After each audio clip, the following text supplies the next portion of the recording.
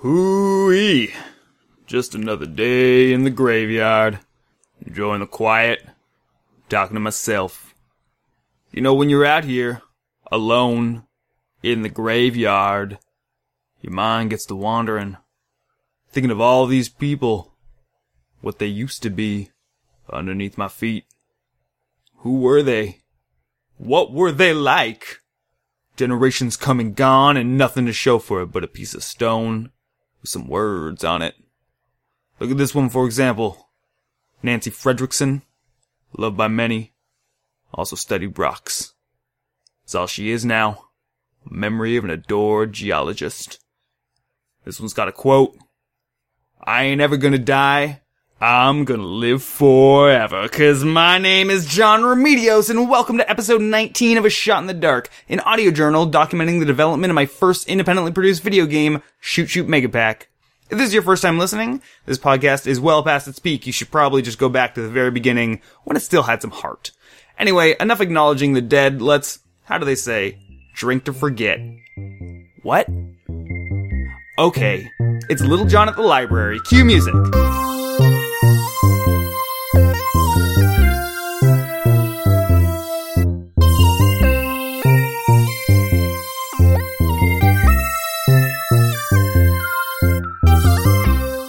It is July 17th, 2015, and this episode has been a week in the making. It was originally supposed to come out last week, but I had a surprising amount of difficulty organizing my thoughts for this episode.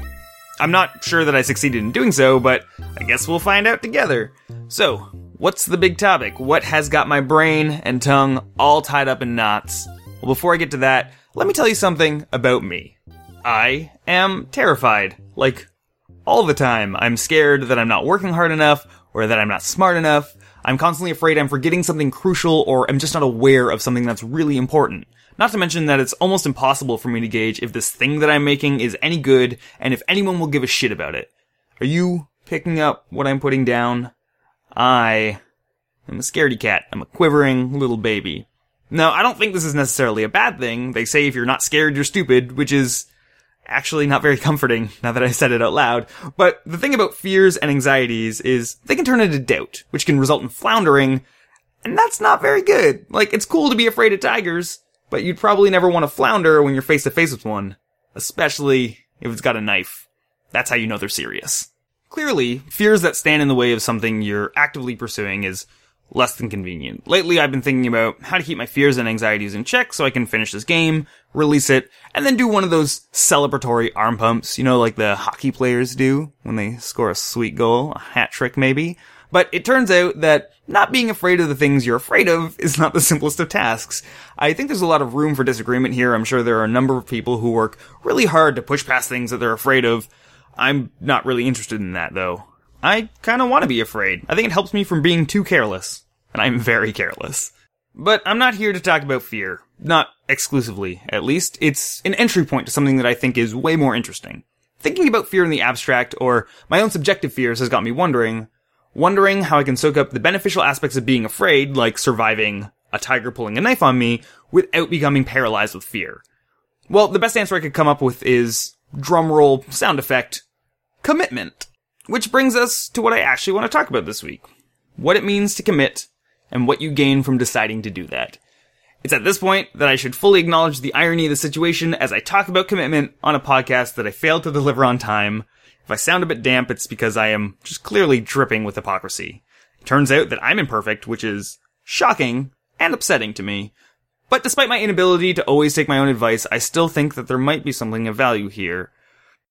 I'm such a disappointment. Doesn't matter though, let's keep going. Okay, so I'm going to assume that everyone's familiar with the concept of commitment. But what does that have to do with things like managing fears, working on projects, etc.? In order for me to make this a little bit more clear, let's take a step away from making video games or what have you, and get into a car. I recently started learning how to drive at the ripe age of 27. One of the reasons I'm learning how to do this now instead of a decade ago is because I'm a big baby. I think cars are scary. However, my friends and family were kind enough to buy me some driving lessons, and since I don't have a vested interest in being an ungrateful piece of shit, I have committed myself to learning how to drive. Which means that I have committed to doing something that scares me. Now, you might think that this sounds an awful lot like the process of overcoming a fear, and you wouldn't be wrong, but I think there's a meaningful distinction between that and what I'm saying. When you set out to try and overcome a fear, the goal is to not be afraid of that thing anymore. Conversely, when you commit yourself to something, the goal is to do that thing you said you'd do. Going back to my driving example, the goal here isn't for me not to be afraid of driving anymore, it's to be able to drive. The fact that the commitment involves something I'm afraid of doesn't change the act of committing. Now, the beneficial byproduct of committing to learning how to drive is that I have become less scared of driving, and cars. I'm still scared, but I feel like that's a healthy fear. What I'm trying to draw attention to here is the difference between something that's reactive, like fear, and commitment, which is proactive. Commitment is not entity-based, it's not a thing that you are or are not, it's a thing that you do. It's a choice. So, let's bring this back to making video games, or whatever you'd rather have me say instead of video games. Deciding to make a commitment to yourself to finish a project is all fine and good, and it can help you reframe some of the fears and doubts that you might have, i.e. they don't matter anymore. You've made a choice, you got to follow through, blah blah blah. But the reality is, commitment is not just a thing you do once. Think about a committed romantic relationship, which, I might add, is an extremely complex arrangement between two people. If all you had to do was go steady with one another, and then your relationship is great and required no effort, I think maybe monogamy would be exponentially more successful than it currently is. But that's a fairy tale. Commitment's not only a choice, it's a series of choices that you make until whatever is complete. It's a thing you have to do each day. It's work. I think this is what a lot of people struggle with, not just within relationships, but when committing to anything. Because, as we all know, working is hard sometimes. What I'm getting at is, I think a lot of people want to commit to something, but then it gets difficult, and then they second guess whether or not they actually want to commit.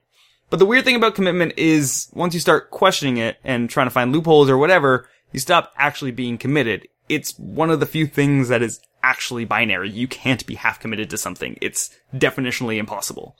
Just to be clear, this is not a value judgment. I don't think it's necessarily bad to back out of a commitment to a project or a person. Things change, or maybe the initial choice to commit was ill-informed.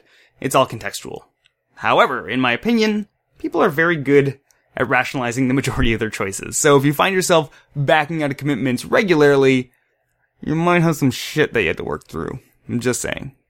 Okay, so I think that's a pretty alright definition of commitment. A perpetual series of choices to do something. But what does the act of commitment actually look like? I think this is pretty self-evident. It looks like you're doing the thing you said you'd do. Now, what this means in practice is you are fully committed to the minutia, not just the desired goal.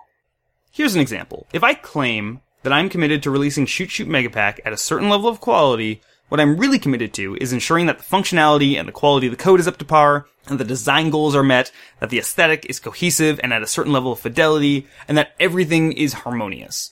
If I dig a little bit deeper, what that actually means is whenever I'm doing any work on the game, whether it's programming, designing, reviewing art and sound or whatever, or testing the game, regardless of the task, I need to be giving whatever available energy I have to that activity.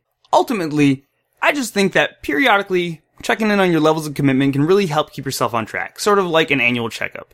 They can help identify problems before they can grow too large, or in the event that you become less committed over time, or were never actually committed in the first place, it can be a great way of getting yourself back on track, or making that hard decision to do whatever the fuck else you want to do if you can't find a way to jump in head first. So, to wrap this up, if you find yourself fence-sitting a little bit more than you'd like, maybe just try checking in and being honest with yourself. And remember, flip-flopping is only appropriate in one situation. At the beach. I guess also in a communal shower. Well, that is all for this week. Thank you so much for listening and gracefully ignoring my inability to practice what I preach. If this lack of integrity has upset you greatly, I would love to hear about it. You can get in touch with me via Twitter at JohnRemedios or email john@ssmpgame.com. If you want nothing more to do with me, that is totally understandable. You can just stick to keeping tabs on the game on Facebook, Twitter, and Tumblr. Just look for SSMP Game. There's also a website with a mailing list that you can sign up for, the social media links, and a little overview video. That's ssmpgame.com. Finally, if you like the podcast, you can subscribe through iTunes, the podcast service of your choice, Stitcher, and SoundCloud. You can also rate or comment on the podcast, or just tell a friend. It really helps me meet new people, and I am so lonely. Anyway, thanks again for listening. I really appreciate it, and I will see you next week.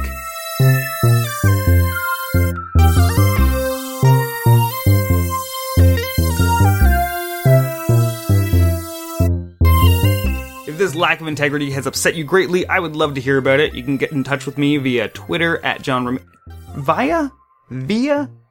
I can never remember how I say it. Is it via or via? Why am I whispering?